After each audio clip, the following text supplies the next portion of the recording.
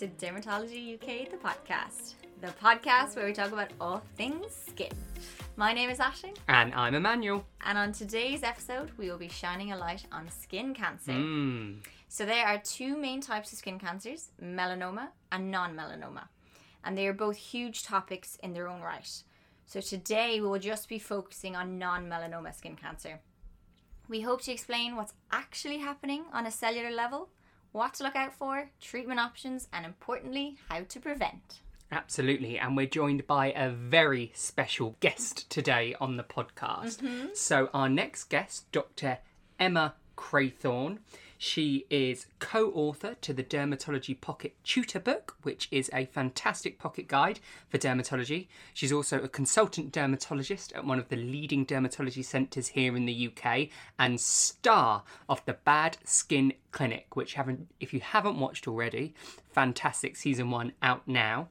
If you don't follow her already on Instagram, she does a fantastic compendium on skin, on various skin conditions, incredibly educational and a very useful tool. Dr. Emma Craythorne, thank you so much for joining us today. Thank you for asking me to be on this. I'm really, really pleased. So I hope I can shed some light on information of non-melanoma skin cancers that will help out people who are listening to this. Absolutely, I'm sure it will, if anyone's listening out there. So, do you want to what is a skin cancer? So a skin cancer is whenever there has been a mutational change within the cell, and these are skin cells. So the skin is made up of lots of different types of cells. So first of all, we'll think about the skin being a bit like a brick wall, where you've got the base of the brick walls made up of these cells called basal cells. And they're quite big square cells. They sit as the foundation stones. And then they undergo a change as they move to the top of the brick wall and they become these flattened cells. And then they just disappear as dust. So that's how the epidermis is made, all the way from these basal cells. And then they become squamous cells and then it's the dust. And whenever there's most typically UV radiation, but it can be other things as well, but typically UV radiation will come in and it will cause a chain of reactions that result in mutational changes or these signature mutations within cells. And that can be within the basal cell, so the big foundation stone, or squamous cells, which are further up the epidermis.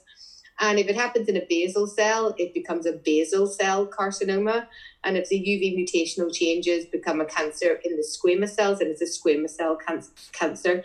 So these are cells that are continuing to divide, and they don't have the kind of switch off mechanism that tells them to stop dividing, and they're abnormal. So you end up with an abnormal amount of those cells, and they destruct the normal skin. So you'll often end up with bleeding or weeping of the skin or breaks in the surface of the skin. And they can kind of go on then and invade the cartilage or the fat layer, or in the case of some, then spread around the body and then set up little seedlings elsewhere. And that's the metastatic disease. So typically within the skin, you'll see basal cell carcinoma is the most common. And then followed by squamous cell carcinoma. And then if you were to get the signature mutations within within a melanocyte, then that's when it becomes a melanoma, which we'll not talk about today, but it's just to show you that skin cancer encompasses all of these different types of cancers as such. And it all really boils down to what is the original cell that had that mutational change within it to then become a cancerous cell. And so it depends really. So what you're saying is, so a basal cell carcinoma is from a slightly different layer in the skin, is that right, than a squamous cell carcinoma? Yeah, so basal cells and squamous cells are both part of the epidermis, but they're just different parts of the epidermis. So the basal cell being almost like the lining of the epidermis that's in contact with the dermis. And they're the bigger cells that then go on to make the squamous cells as such. So depending on which part of it is, or which change you've got, is whether it's going to be the basal cell carcinoma or the squamous cell. And what causes it? Why would somebody get a skin cancer? So lots of different reasons, but for skin cancers, really the number one cause is UV radiation.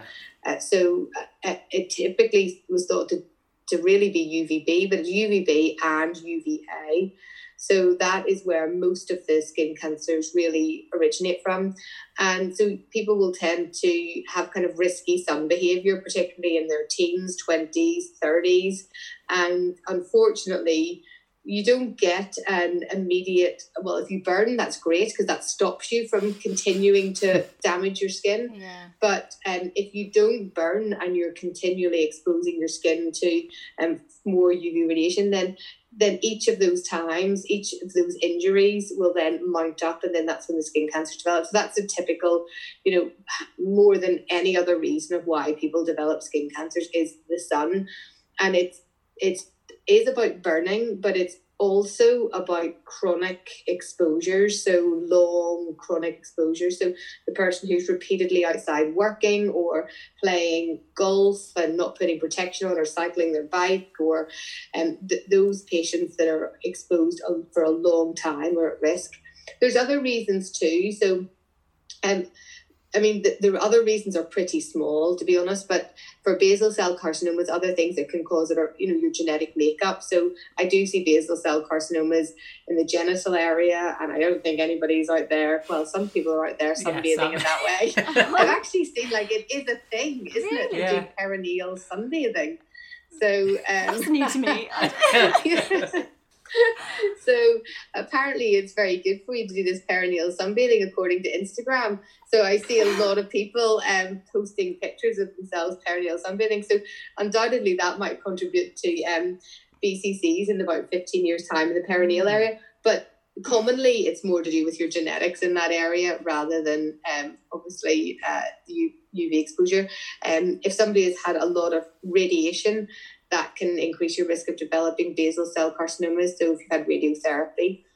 And then for the squamous cell carcinomas, there are a number of other reasons. So people who have ulcers that are repeatedly, they're not healing, so leg ulcers that continually keep breaking down, or, a thermal injury or a burn that continually breaks down.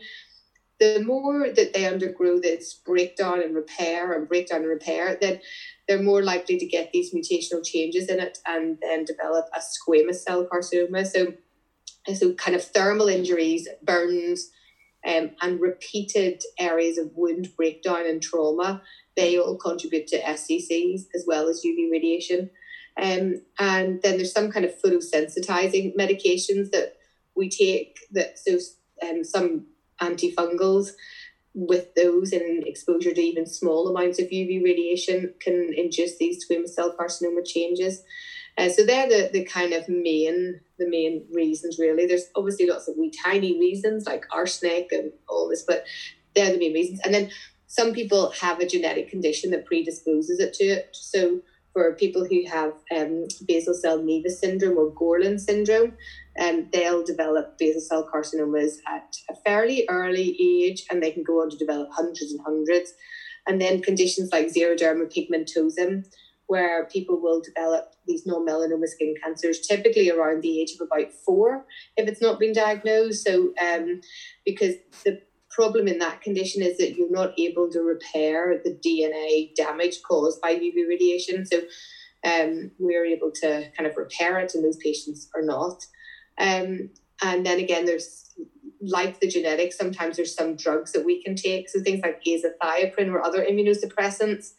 Whenever we get these UV radiation hits, if we're taking some of these medications, we don't detect it and we don't repair it. So the onward pathway of damage can still continue. So that's why people who have renal transplants or cardiac transplants will attend a clinic so that they can have their skin monitored to look for skin cancers. Now, it's not the drug that's causing it, but it's the drug reducing your ability to repair the UV is causing it. So I just wanted to ask one question about something you said that may seem like a silly question, but it popped to my head.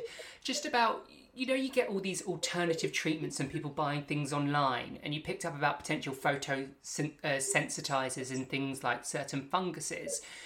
Do you have any experience of patients perhaps buying things online, or like Chinese herbal things that people don't know make them more sensitive to sunlight? Have you ever heard of things like that?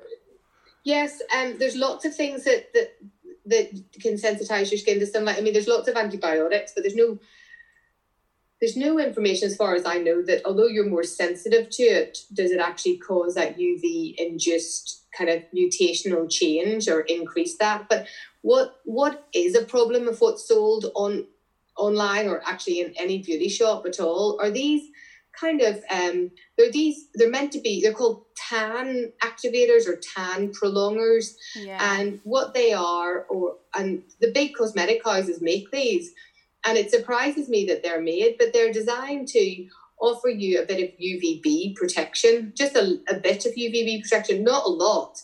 And it means that you don't burn with it, because you can select out which filters you use. So you'll have a UVB protection, a little bit, and you won't burn, so you'll stay out in the sun for a little bit longer. But they offer little to zero UVA protection. So you would maybe, go out and sit in the sun for 20 minutes and you might burn, and you think, right, well, I'm going inside. That's your body telling you, right, I've got to get out of here because this is not good for my skin. Whereas these are specifically designed to filter out a bit of UVB so that you don't burn, keep you outside, and you'll just have the UVA part, which is the tanning part. So you will then tan. And obviously the tan is associated with additional damage with it. It's not you just get a tan for free. You get a tan and then you get, wrinkling and sun cancer changes and all of this. So, but you just buy these, like these big cosmetic houses make them, and I actually can't believe it. They're called, tan enhancers, and so they're basically just a little bit of UVB, and you end up with a lot of UVA, which might be okay for your tan, but your skin's going to look rubbish in about 10 years after that. So if you were to, get a skin cancer, is it too late to start taking protective action against further skin cancers? No, it's not. It's never too late, because each little bit of UV radiation or hit is going to cause further damage. So it's never too late. I know that a lot of people will then think, oh, well, this was damage that was done, 20, 30 years ago. Yeah, exactly, yeah. Well, the thing is that you can help in kind of almost to reverse the damage that you've done a little bit. So if you're able to, there's some supplements and things like that you can take that have been shown to reduce the rate at which you develop these skin cancers in some people who have got extensive sun damage. And you can use your SPF, which reduces these kind of additional hits that your skin's getting. So maybe ones that were on the brink of changing, but, might not change. If you can really protect them, well, then you'll stop those ones from getting that final hit to become this, the skin cancer as such. So it actually is really is never too late at all. And if so someone has had one, would their risk of getting another one would be slightly higher? So would you monitor them in your clinics regularly, or is it up to the patient to keep an eye on their skin? So it depends really what it is that you've got. So anybody who has a skin cancer has got an increased risk of developing another skin cancer. That's, we know that. But because whenever you, again, coming back to this idea, this is generally caused by UV radiation. And it's not like that one little spot on the side of your cheek was the only bit that got exposed to that amount of sun. The bit on your nose did, and your chin did, and your forehead did, and your hands did, your arms did. So it's, you've lived a life where those things have been exposed. So you are at more risk of developing another skin cancer if you already have one. Definitely. But it depends on what type of skin cancer you have developed. So if you've developed a basal cell carcinoma, which is typically slow growing, they really do not spread. I mean, they can, but very, very, very, very, very rarely. So we can almost say that they don't spread, even though they do very rarely. So they are a local nuisance where they are. So if it's been treated effectively with the correct method of treatment, then you don't really need to be seen again. You just need to be aware that you've had one and you might get another one. And the same for the squamous cell carcinomas if you have a low risk squamous cell carcinoma, because squamous cell carcinoma is a whole different beast to BCCs. It's so diverse in the presentation and their potential outcomes. the majority of them do incredibly well. And if they're a low risk small one, you can almost regard it as a BCC. That person is followed up, but they're only followed up for 1 year. Okay. But if you've got a high risk, nasty squamous cell carcinoma, then that is not so good. And you have to be followed up very closely. And you're followed up at 3-month intervals, because your risk of metastatic spread is much higher. So, and then we know that people who have developed squamous cell carcinomas, in multiple ones of them, they again are then more likely to develop a melanoma. So if people have lots of them and the ones that they have are high risk, well then they really should be followed up. But for the vast majority, if they've had effective treatment and they're these low risk lesions, they don't really need followed up other than with good advice to say, if you get this, then you can access a clinic quickly. And you've kind of, sorry Maddie, I'm putting in, you've kind of mentioned it already, but how can you explain what a BCC looks like compared to an SCC? Yeah, definitely. So a BCC is I'm going to give you the typical examples, okay? Obviously, There's variations from this, and we see them all slightly there, but they're very typical things to look out for. So a BCC, typically, if you pull the skin away from it either side. So if you get a couple of fingers and you pull it away, in fact, in my book, there's a picture of me doing it on one of my patients' noses. But if you we'll have a link at the end. If you pull the skin away either side, what tends to happen with a BCC is it kind of pops up ever so slightly out of the skin. Okay. And it's pearly. So it looks like little pearls and it's got a shine off it. And if you take a photo, you always see the shine reflect back off it. And that's because it's a basal cell. So these cells are those bigger cells, and there's lots of these bigger cells. So it looks shiny reflecting back compared to the normal skin cell. So it's got this pearly look to it. And then it also has these telangiectasia, so tiny little blood vessels running over the pearliness. The very, very classic basal cell carcinomas, or they used to be called rodent ulcers, almost look like a donut. You know the donuts that you get with the ring with the hole in the middle? Yeah. So they look a bit like that. And if you pull the skin, you see the donuts stand up a little bit prouder. And then you've got these little telangiectatic vessels running over the top of the donut the whole way round. They got called rodent ulcers because they look like rats had come along and nibbled the middle of it out, which is why you get this dip. Yeah, they don't call it that anymore. No. Some people still not very do. Nice. Yeah. So that's this pearliness. So the two key things for a BCC is it has this pearliness and it has the telangiectasia, the little tiny vessels. And then for squamous cell carcinomas, well, this really depends on how, the word is differentiated, which means that how much is it like the original cell? So if you've got a squamous cell carcinoma that can still do the job of making keratin, because you remember that's what these squamous cells do, they make that keratin on the outside of our body. If they still can make keratin, then they tend to make lots and lots of the keratin. So you get almost like a little volcano type of a lesion coming out of the skin with lots and lots of keratin on top of it. And then it can go all the way just to being an eroded ulcer in the skin. Okay. So I suppose the moral is really they aren't quite as typical as the BCCs would be. But if you've got something that's been there and it's been there for more than 6 weeks and, it's out of keeping with what else you've got, then even if you should take a biopsy, these are the things that should have a biopsy taken off them. And you just picked up on something you said as well about risk, a high risk SCC. What makes something high risk compared to low risk? What are you looking at? Yeah, very good. So then what we do is they're looked at, and it means what it means for high risk. It means high risk of it coming back at that site and high risk of it spreading around the body. So that's what makes something, that's why we think of this as high risk. So which ones can potentially be this high risk, so might come back or spread around the body. And what makes it really is, first of all, the size of it.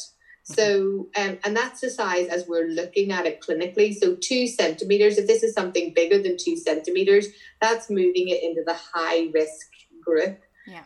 And And then it really comes down to what we see under the microscope when we've biopsied it, because we want to know how thick it is and how much it invades into the skin, but perhaps down to the fat or down to the muscle or even more.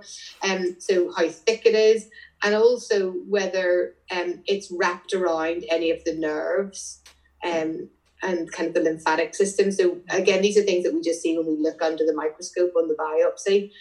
And if we see a big lesion and it's wrapped around bigger nerves on the biopsy and it's a thick lesion, then this is very much in this high risk group. There's certain high risk sites as well. So if somebody has it on the lips or the ear, these are high risk. Yeah, and you've mentioned biopsies there a few times, and just to pick up on this, I just want to make sure that everyone listening knows what a biopsy is. So I'll briefly say a biopsy is where we remove a small area of the suspicious lesion under a local anesthetic. And as you mentioned, it's looked at under the microscope, and this tends to help with deciding on treatment option. I have 2 questions around biopsies. Do you always have to do them first? And secondly, can you have this done locally by your GP? And so in 2006, I think it was, the National Institute of Clinical Excellence released these guidelines on how skin cancer should be managed within the UK.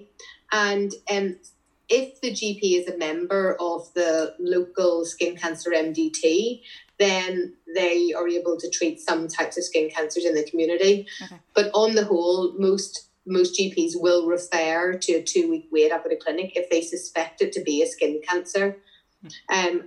So that's what really tends to happen. So most patients, although they see their GP, will be sent by a 2-week wait.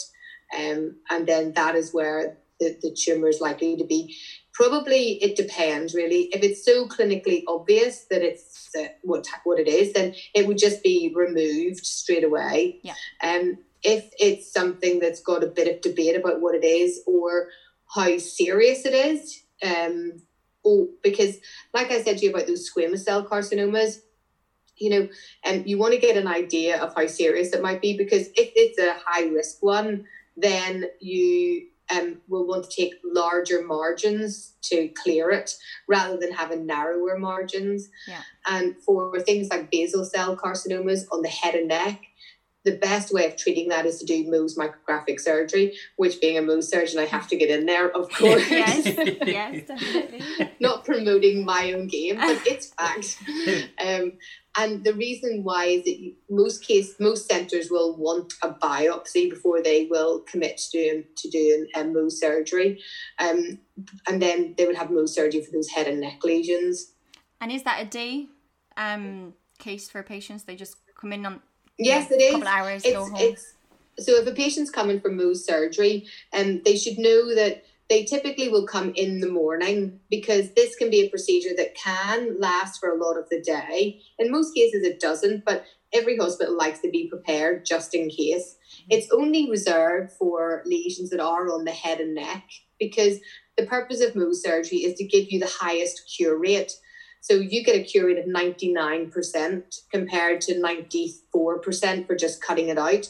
Now, 94% is still brilliant, don't get me wrong. Yeah. But if this is around the eye, you've got a recurrence rate of 1% compared to 6 or 7%. So it's very important that you would have these high risk sites that are very delicate and treated with something like Mohs. So it's got the highest cure rate.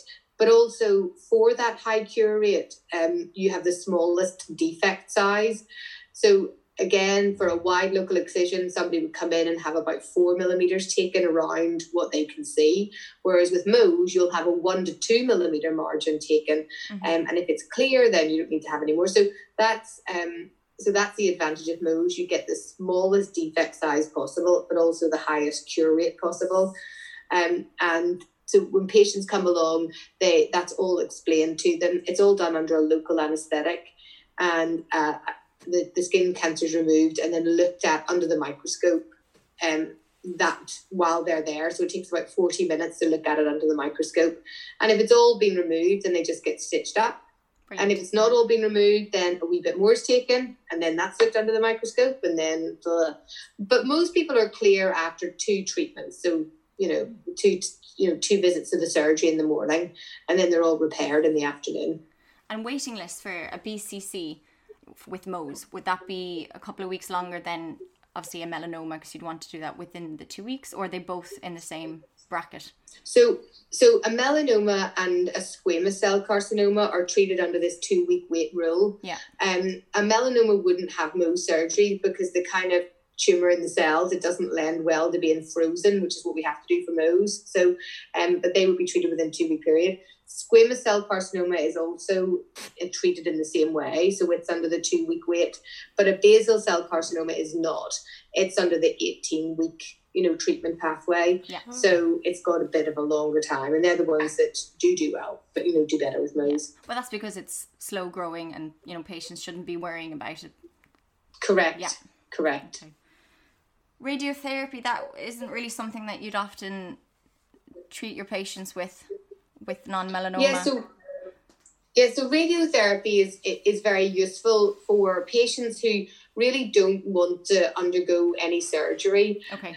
It is very, very good treatment for skin cancers. The slight downside with radiotherapy is that it's great at the beginning, but cosmetically after about 10 years, the wound or the area doesn't look quite so good, because you get the skin becomes paler in colour, it becomes thinner, it becomes dipped, and often you might get a bit of pigmentary incontinence with brown splodges throughout the area. So cosmetically, after about 10 years, it just doesn't look as good. So that's one downside. Another downside is that if it was to recur under an area of radiotherapy, then that's much more extensive surgery that has to happen, because you've got to remove the entire radiotherapy area, and that's already had a decent margin attached to it to try and get the skin cancer in the first place.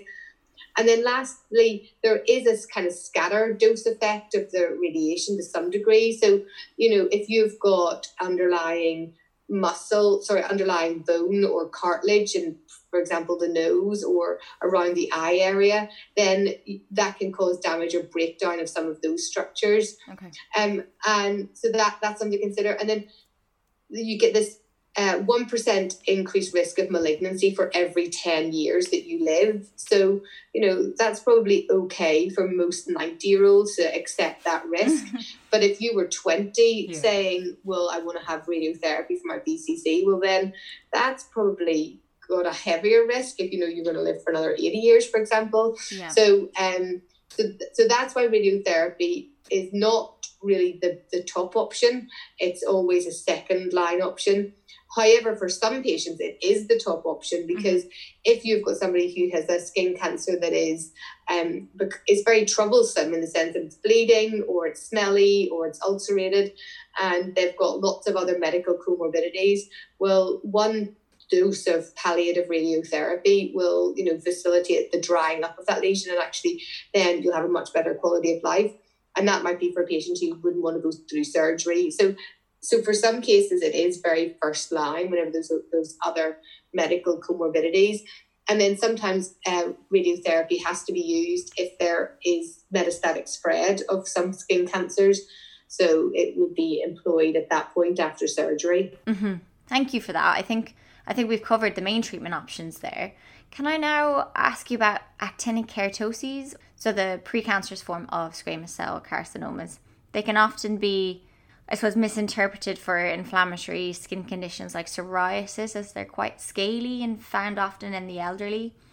Do you use different treatment options for these, like, cryotherapy, for example? So it's so funny. I had a patient, just as you said, exactly that today, who had come in for Mohs surgery for a BCC in his forehead, and he had widespread actinic keratoses all over his face, particularly the temples and the top of his head. And I said to him, are you using a topical cream for this? And which I'll come on to, which is what we use for actinic keratosis. And he said, yes. And I said, oh, great. And he said, my GP, I've been given this one. And he brought it out to show me. And I was like, oh, not so great, because it had been exactly confused for seborrheic dermatitis. and actually it was all of his actinic keratosis, because the two look so similar. And for some patients with the red patches and the scaliness overlying it, particularly in the pattern that this man had it, you could see how easy it would be to confuse the two. So I think that's right. But for actinic keratoses, if you've got a single actinic keratosis or an actinic corn, so if you've got a single lesion and you're sure what that single lesion is, well then undoubtedly something like cryotherapy is probably the best way to treat it, because you give it a blast and it freezes off. The exception to that is if you happen to get somebody who has an actinic keratosis with brown or black skin, which we don't see so often, just because it's very naturally protected, then the cryotherapy can cause a white mark to appear, which is probably more cosmetically troublesome than the actinic keratosis ever was. So that's just one little caution for the cryotherapy. However, most people don't present with one little actinic keratosis. The reason why they've got an actinic keratosis is from years of cumulative UV exposure.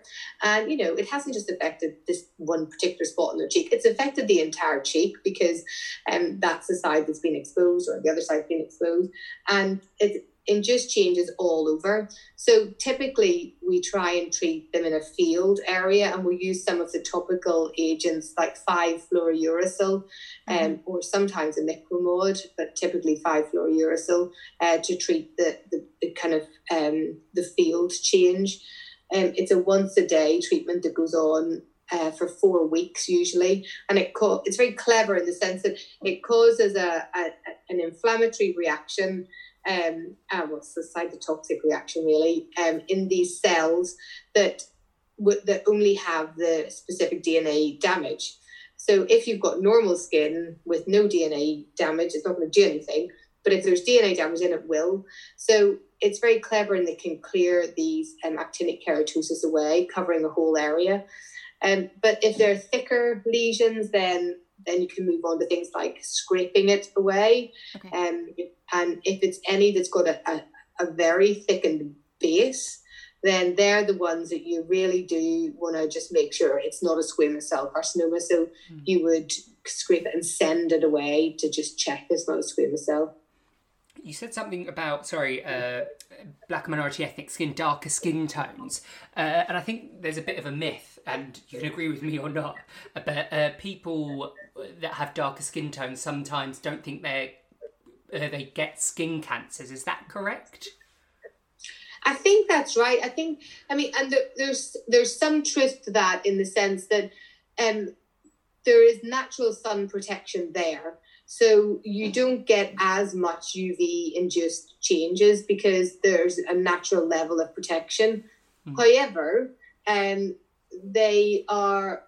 do still get skin cancers in brown and black skin.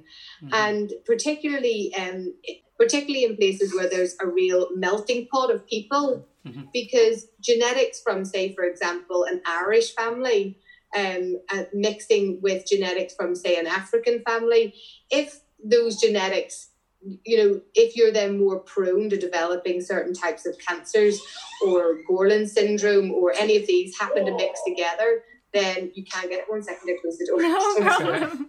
Typical. I've locked it.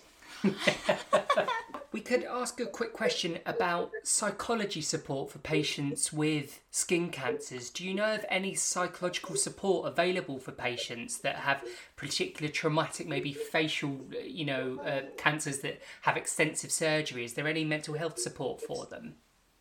Yeah, so all of the, so I lead our specialist MDT for skin cancer. So these are all very tricky,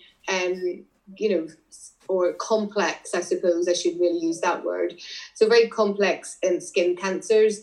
And as part of this multidisciplinary team that we are, there is a psychologist attached to it. Right. So for patients who do require that service, then that's there. And every patient who has that diagnosis given to them does have somebody that they can speak to should they want to. And there's some people that we just directly refer to ensure that they are seen. Brilliant. No, that's really good. And one thing actually, sorry, it's a little bit off topic, that I heard about when I started working in dermatology was about the support for the armed forces. So for men and women with skin cancer who served in the armed forces, they qualify for like a bit of a pension, I believe. But yes, that's right. There is a veteran support. So for veterans from the army, from the armed forces, and there's specific dates that this covers.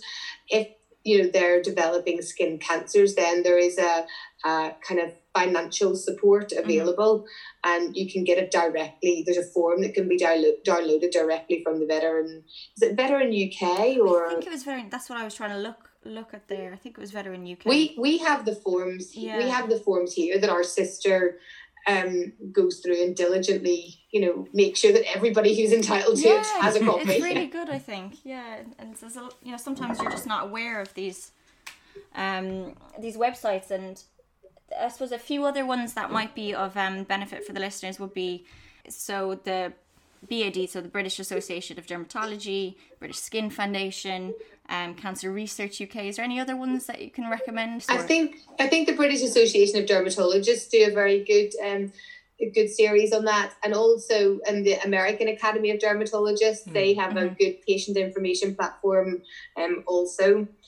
So they would be probably the main sources that I would suggest. Okay, brilliant. So I suppose lastly, prevention. So sunscreens, that's really the main thing. I know, I feel like all I do is tell people to put sunscreen on. But it's so true. I know. Sunscreen on. And honestly, your compendium on Instagram, is that your little boy that was putting on the sunscreen? Yeah. The 1 minute skin. Oh, I laughed. He was adorable. You should definitely check that out afterwards. I think as well, what people need to know as well when it comes to sun cream, and I tell my patients this, it doesn't matter if it's sunny out, if it's cloudy out, it doesn't matter if it's raining, put on your sunscreen because UVA will get through the clouds, it will even get through windows. So your best That's way... exactly right. Yeah.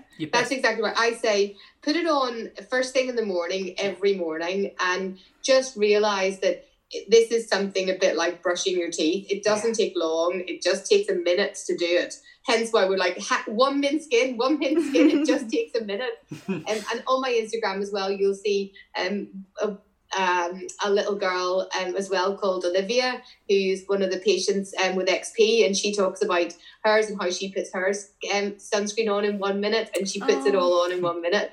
So there's inspiration for people. I don't have time to do that, or it's just going to take up too much bother. Well, to see these kids doing it, you think, well, actually, of course I can be doing it. Yeah. So I think it's just so important to find one that you really, really like, and you actually. When you wash your face and you put your moisturiser on because your skin then feels nice, I've got my moisturiser, people, you got to find a sun cream that's going to do that for you as well. Yeah. And although I'm calling it a sun cream, I actually don't call it a sun cream. I call it a radiation screen because effectively, it's almost annoying that it's a sunscreen and Boots put it away whenever it's winter time, keep it at the front of the shop. It's a radiation screen. It's for all year round. So put it on first thing in the morning, and then I say put it on again if you can, top up at lunchtime. And you're exactly right. In whether it's, summer, whether it's winter, whether it's rainy, whether it's cloudy, all the time.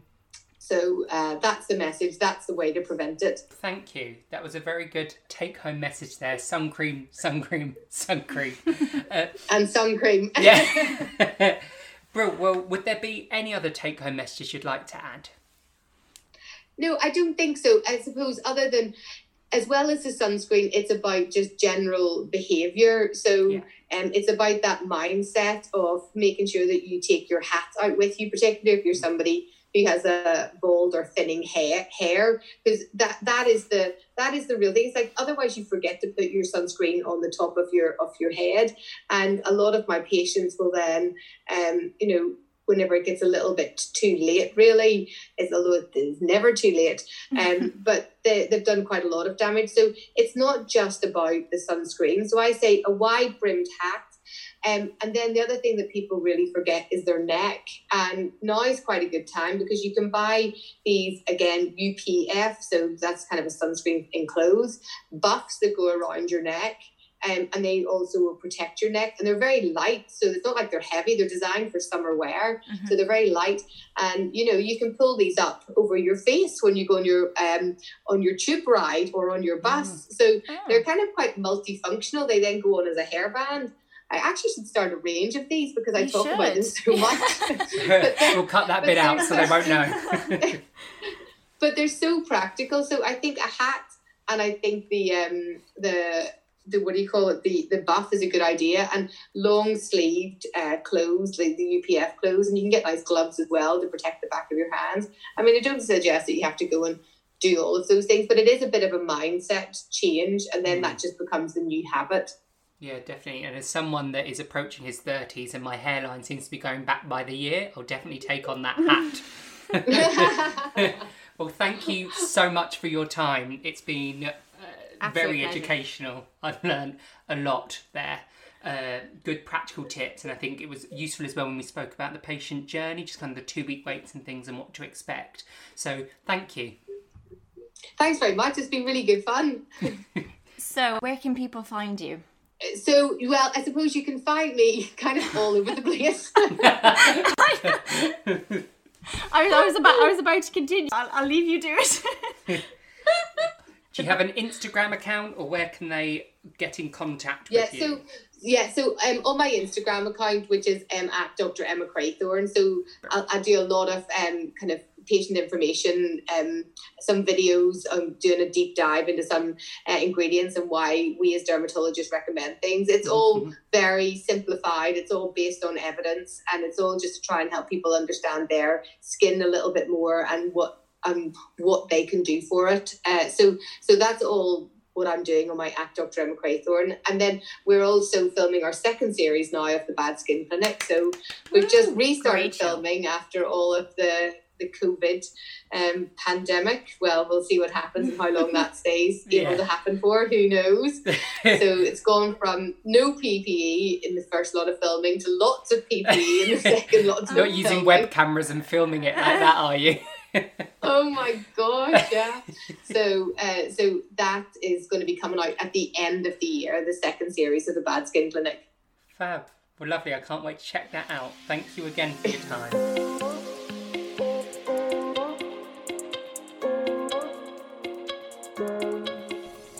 Hello and welcome back to the end of the podcast. Bing bong. No. Didn't work.